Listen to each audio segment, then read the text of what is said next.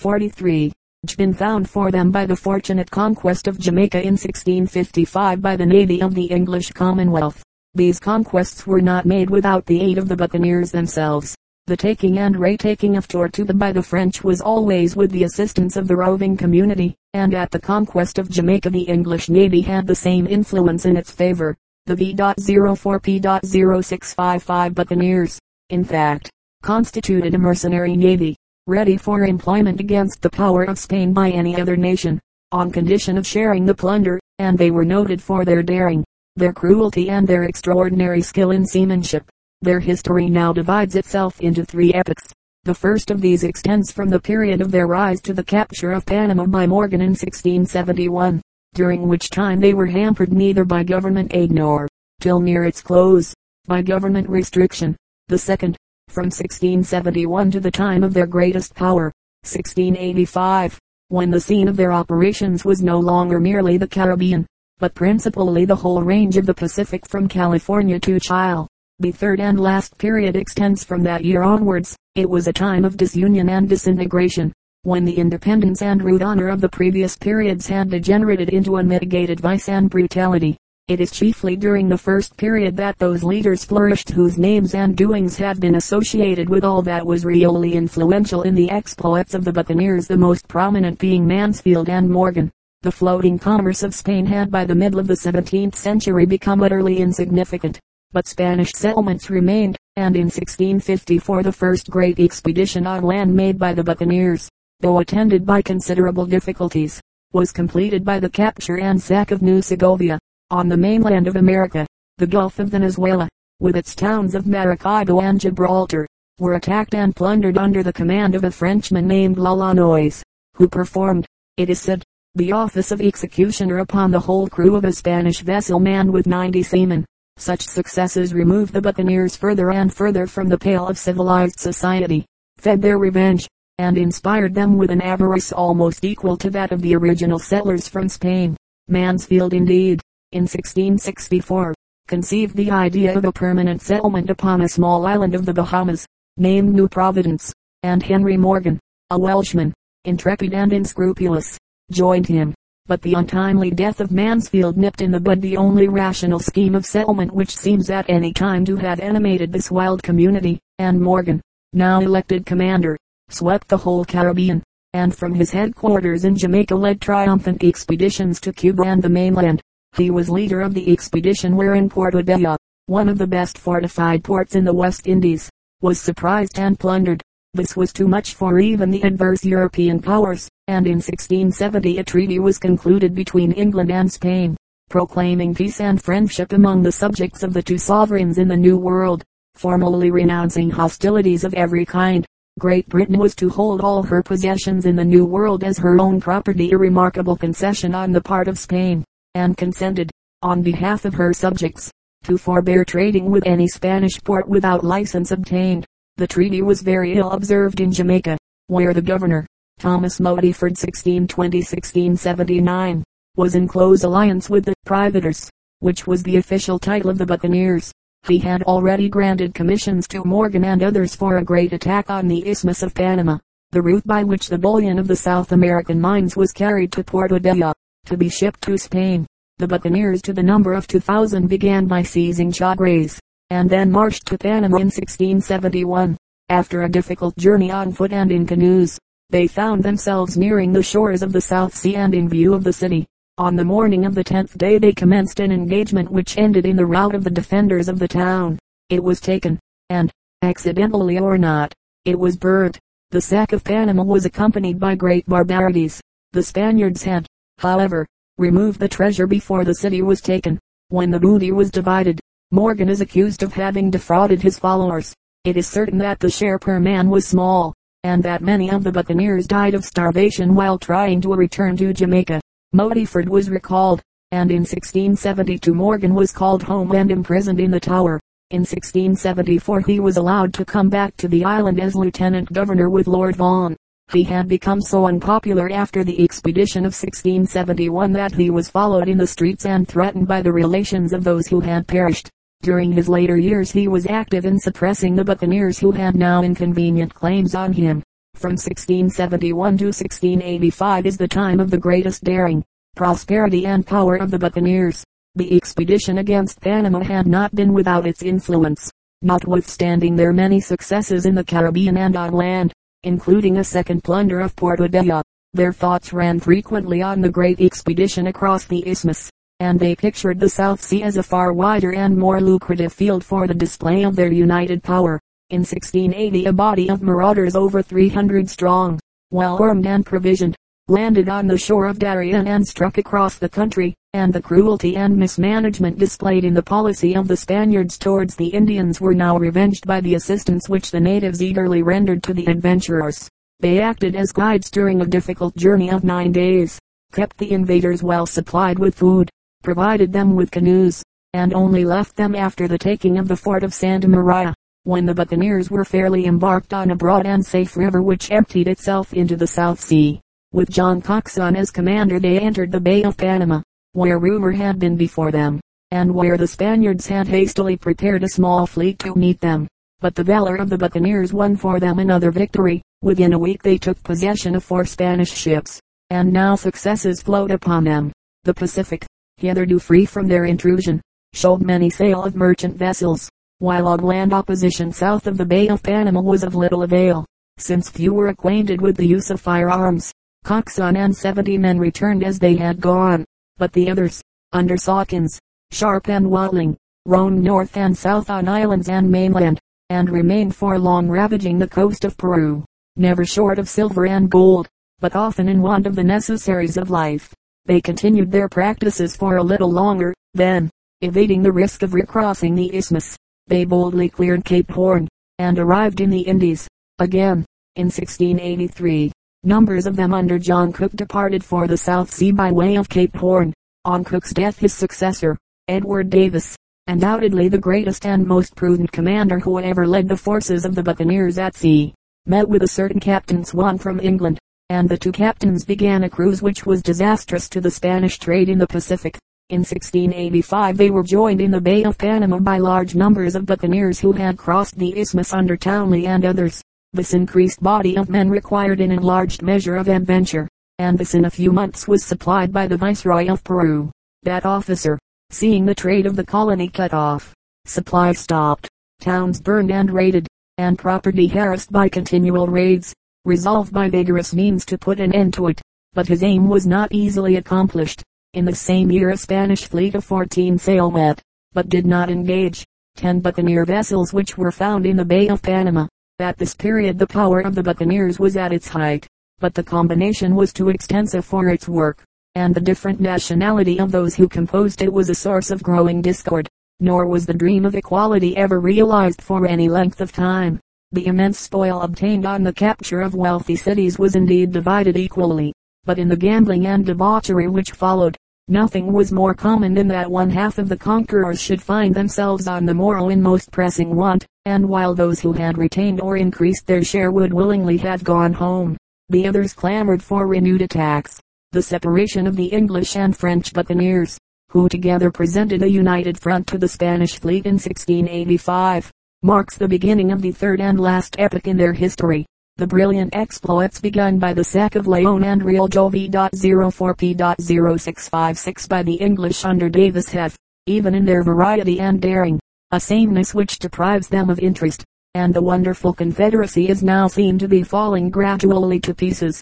The skill of Davis at sea was on one occasion displayed in a 7 days engagement with 2 large Spanish vessels, and the interest undoubtedly centers in him. Townley and Swan had, however, by this time left him, and after cruising together for some time, they, too, parted. In 1688 Davis cleared Cape Horn and arrived in the West Indies, while Swan's ship, the Signet, was abandoned as unseaworthy. After sailing as far as Madagascar, Townley had hardly joined the French buccaneers remaining in the South Sea ere he died, and the Frenchmen with their companions crossed New Spain to the West Indies, and thus the Pacific, ravaged so long by this powerful and mysterious band of corsairs, was at length at peace. The West Indies had by this time become hot enough even for the banded pirates. They hung doggedly along the coasts of Jamaica and Santo Domingo, but their day was nearly over.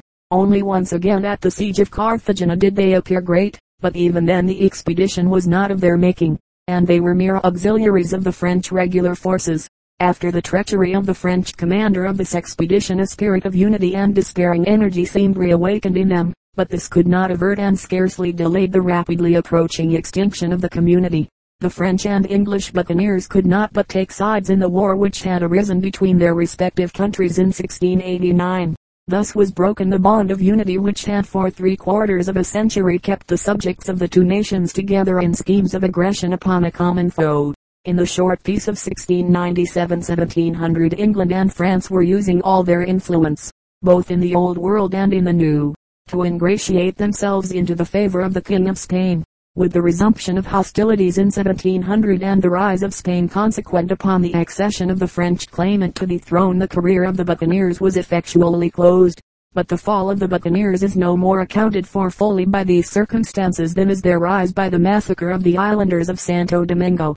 There was that in the very nature of the community which, from its birth, marked it as liable to speedy decline. The principles which bound the buccaneers together were, first, the desire for adventure and gain, and, in the second place, hatred of the Spaniard. The first was hardly a sufficient bond of union, among men of different nationalities, when booty could be had nearly always by private venture under the colors of the separate European powers. Of greater validity was their second and great principle of union, namely, that they warred not with one another, nor with every one, but with a single and a common foe. For while the buccaneer forces included English, French and Dutch sailors, and were complemented occasionally by bands of native Indians, there are few instances during the time of their prosperity and growth of their falling upon one another, and treating their fellows with the savagery which they exulted in displaying against the subjects of Spain. The exigencies, moreover, of their perilous career readily wasted their suddenly acquired gains. Settled labor, the warrant of real wealth, was unacceptable to those who lived by promoting its insecurity. Regular trade, though rendered attractive by smuggling and pearl gathering and similar operations which were spiced with risk, were open in vain to them, and in the absence of any domestic life, a hand-to-mouth system of supply and demand rooted out gradually the prudence which accompanies any mode of settled existence. In everything the policy of the buccaneers, from the beginning to the end of their career, was one of pure destruction, and was, therefore, ultimately suicidal. Their great importance in history lies in the fact that they opened the eyes of the world, and specially of the nations from whom these buccaneers had sprung, to the whole system of Spanish-American government and commerce, the former in its rottenness, and the latter in its possibilities in other hands. From this, then, along with other causes, dating primarily from the helplessness and presumption of Spain, there arose the West Indian possessions of Holland, England and France. A work published at Amsterdam in 1678, entitled De Amerikanische Roofers, from the pen of a buccaneer named Exmelin, was translated into several European languages, receiving editions at the hands of the different translators.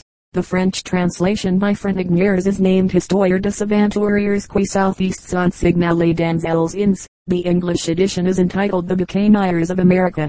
Other works are Raynal's History of the Settlements and Trade of the Europeans in the East and West Indies.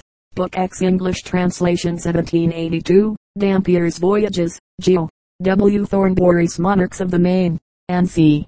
1855, Lionel Wafer's Voyage and Description of the Isthmus of America 1699, and the Histoire de l'Isle Espagnole, and c. and Histoire et Description Générale de la Nouvelle France of Père Charlevoix. The statements in these works are to be received with caution. A really authentic narrative, however, is Captain James Burney's History of the Buccaneers of America, London, 1816. The Calendar of State Papers, Colonial Series, London, 1860 etc. contains much evidence for the history of the buccaneers in the West Indies. DHBUCCARI Serbo-Croatian Bakar, a royal free town of Croatia, Slavonia, Hungary, situated in the county of Modru versus Fiume, 7 meters SE of Fiume, on a small bay of the Adriatic Sea. Pop. 1900-1870. The Hungarian State Railway from Zakani and Agram terminates 21 meters from Bukhari. The harbor, though sometimes dangerous to approach, affords good anchorage to small vessels, owing to competition from Fiume. Bukhari lost the greater part of its trade during the 19th century. The staple industry is boat building, and there is an active coasting trade in fish, wine, wood and coal. The The tunny fishery is of some importance. In the neighborhood of the town is the old castle of Bucarica, and farther south the flourishing little port of Portare or Kraljevica. Bucina, more correctly Bucina. Gr. Greek, Bucan. Connected with Buca, cheek. And Gr. Greek, Uzo.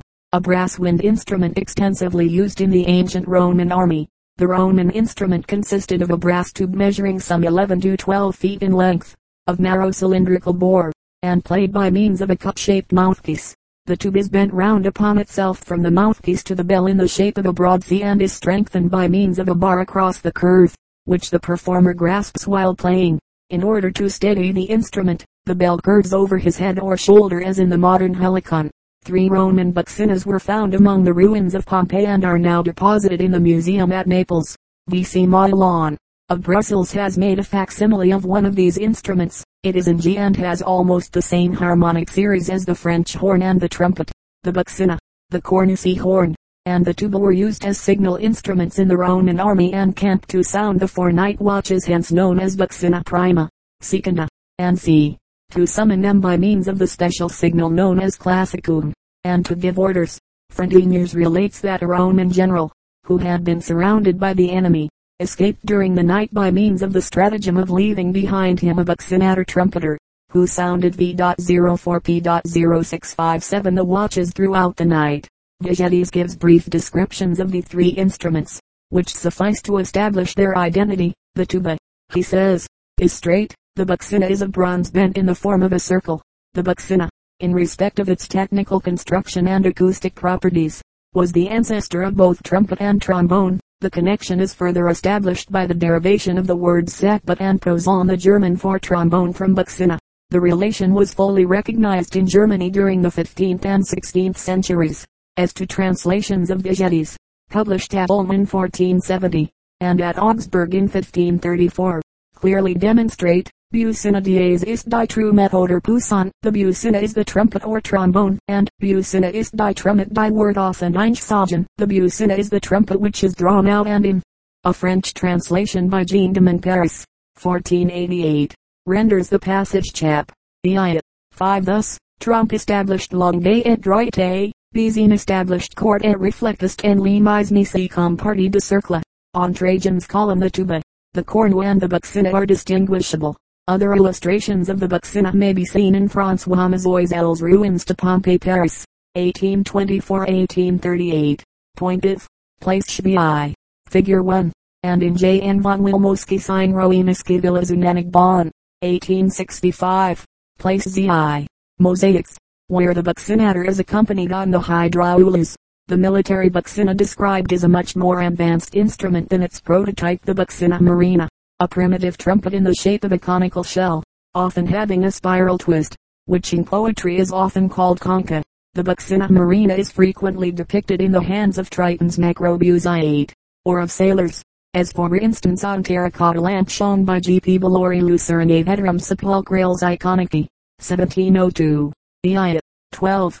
The highly imaginative writer of the apocryphal letter of Saint Jerome du Dardanus also has a word to say concerning the buccina among the Semitic races. Vocavocator to Bipod Hebrews, Dine per diminutione buccina dicitur.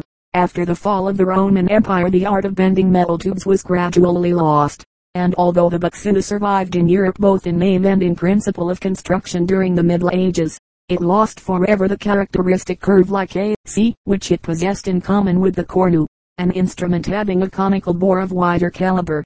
Although we regard the buccina as essentially Roman, an instrument of the same type, but probably straight and of kindred name, was widely known and used in the East, in Persia, Arabia and among the Semitic races. After a lapse of years during which records are almost wanting, the buccina reappeared all over Europe as the bizine, bizine, puzin, buzon, pusoon, posaune, busnoslav, and c.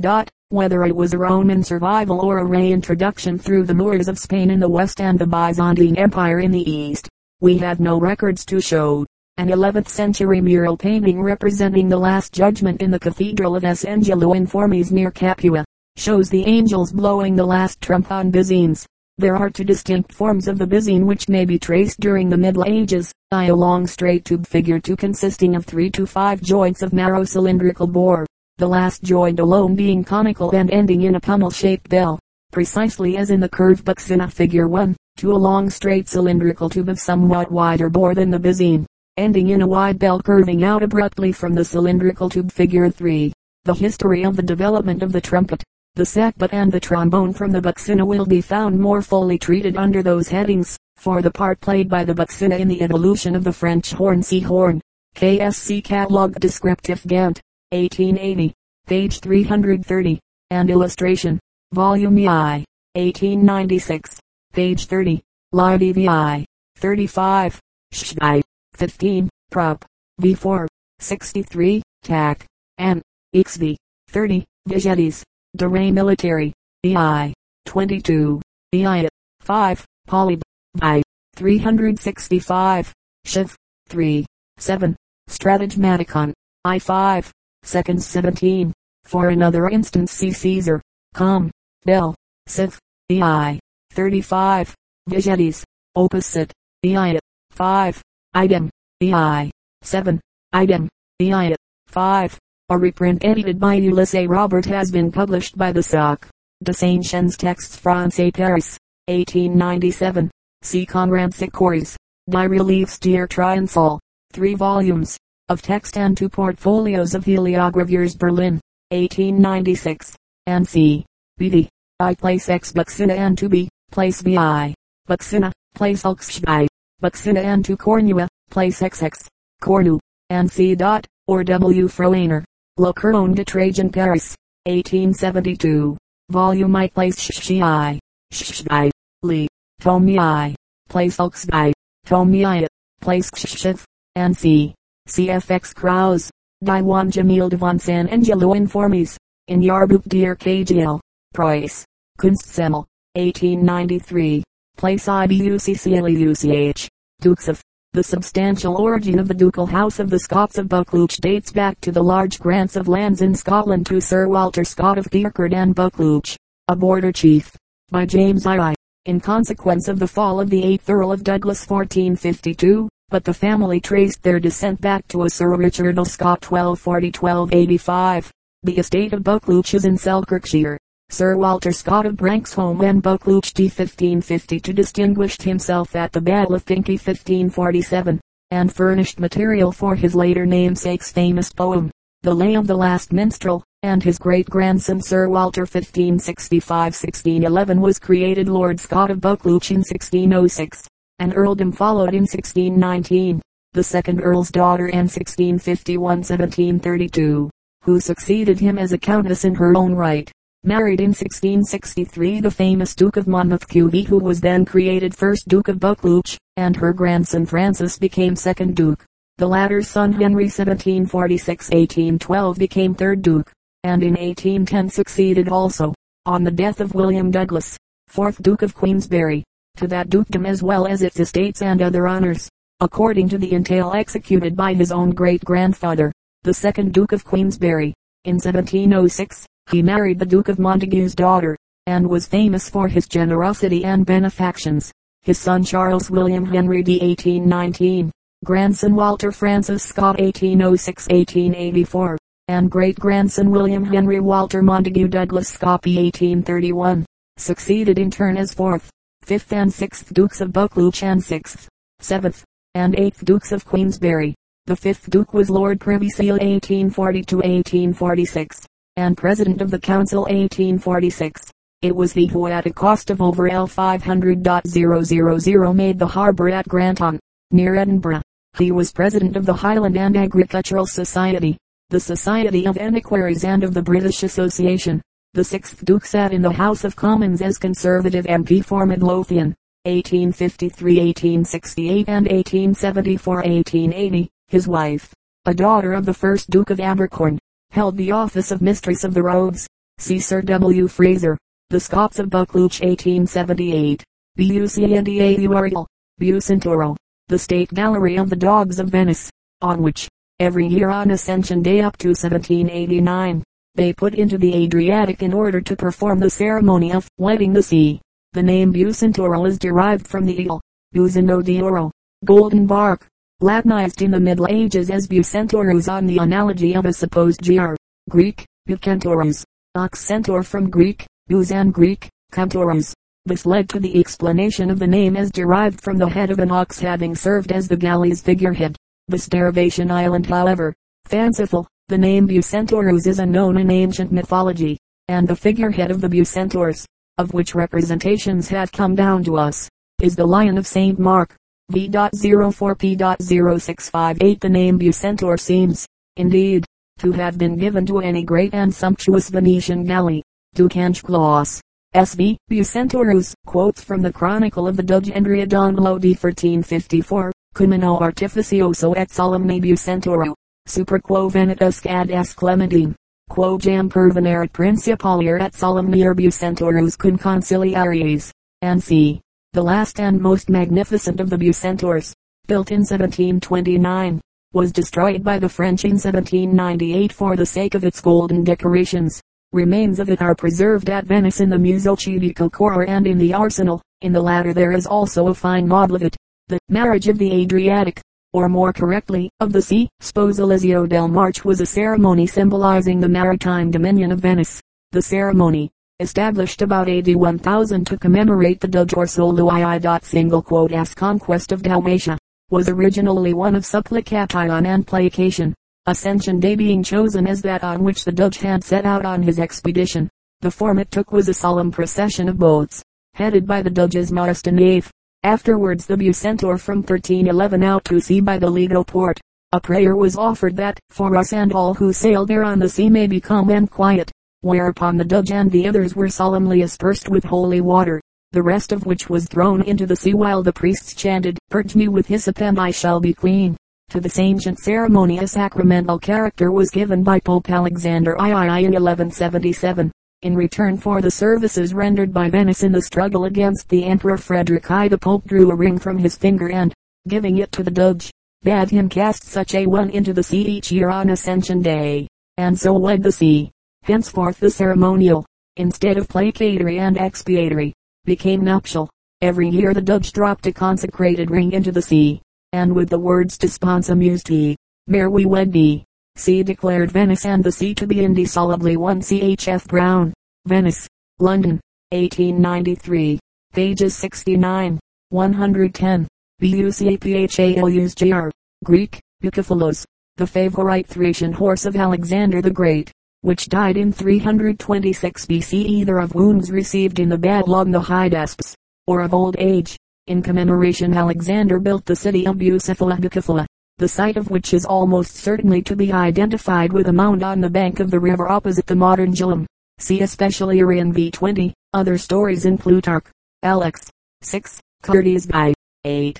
For the identification of Bucephala. Vincent A. Smith. Early Hist. of India 2nd Education 1908. Pages 65, 66. Note. Bucer or Budesier. Martin 1491-1551, German Protestant reformer, was born in 1491 at Schlettstadt in Alsace. In 1506 he entered the Dominican order, and was sent to study at Heidelberg. There he became acquainted with the works of Erasmus and Luther, and was present at a disputation of the latter with some of the Romanist doctors. He became a convert to the Reformed opinions, abandoned his order by papal dispensation in 1521, and soon afterwards married a nun. In 1522 he was pastor at Landstuhl in the Palatinate, and traveled hither and thither propagating the Reformed doctrine. After his excommunication in 1523 he made his headquarters at Strasbourg, where he succeeded Matthew Zell. Henry VII of England asked his advice in connection with the divorce from Catherine of Aragon, on the question of the sacrament of the Lord's Supper. Bowker's opinions were decidedly Zwinglian, but he was anxious to maintain church unity with the Lutheran party, and constantly endeavored, especially after Zwingli's death, to formulate a statement of belief that would unite Lutheran, South German and Swiss reformers. Hence the charge of ambiguity and obscurity which has been laid against him. In 1548 he was sent for to Augsburg to sign the agreement, called the Interim, between the Catholics and Protestants. His stout opposition to this project exposed him to many difficulties, and he was glad to accept Cranmer's invitation to make his home in England. On his arrival in 1549 he was appointed Regius Professor of Divinity at Cambridge. Edward VI and the Protector Somerset showed him much favor, and he was consulted as to the revision of the Book of Common Prayer. But on the 27th of February 1551 he died, and was buried in the University Church, with great state. In 1557, by Mary's commissioners, his body was dug up and burnt, and his tomb demolished. It was subsequently reconstructed by order of Elizabeth. Booker is said to have written 96 treatises, among them a translation and exposition of the Psalms and a work Dear No Christi. His name is familiar in English literature from the use made of his doctrines by Milton in his divorce treatises. A collected edition of his writings has never been published. A volume known as the Tomes Anglicanis Basel, 1577, contains those written in England. C.J.W. Baum, Capito and Butzer, Strasbourg, 1860. A. Erichson, Martin Butzer, 1891, and the articles in the Dict. Nat. Biog.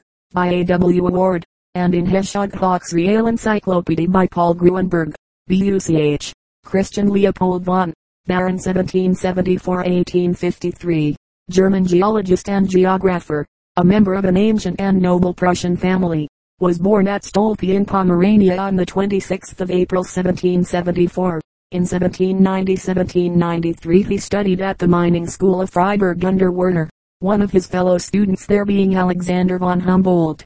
He afterwards completed his education at the universities of Halle and Göttingen. His Versicheiner Mineralogische Beschreibung von Landeck Breslau, 1797, was translated into French Paris, 1805, and into English as Attempt at a Mineralogical Description of Landeck Edinburgh, 1810. He also published in 1802 Entwurfeiner Geognostischen Beschreibung von Schlesien Geognostische Bedeutungen auf Reisen durch Deutschland in Italian. Van Eyck was at this time a zealous upholder of the Neptunian theory of his illustrious master. In 1797 he met Humboldt at Salzburg, and with him explored the geological formations of Styria, and the adjoining Alps. In the spring of the following year, Von Buch extended his excursions into Italy, where his faith in the Neptunian theory was shaken. In his previous works he had advocated the aqueous origin of basaltic and other formations. In 1799 he paid his first visit to Vesuvius, and again in 1805 he returned to study the volcano, accompanied by Humboldt and Gay Lussac. They had the good fortune to witness a remarkable eruption, which supplied Von Buch with data for refuting many erroneous ideas then entertained regarding volcanoes. In 1802 he had explored the extinct volcanoes of Auvergne. The aspect of the Puy de Dôme, with its cone of trachyte and its strata of basaltic lava, induced him to awe.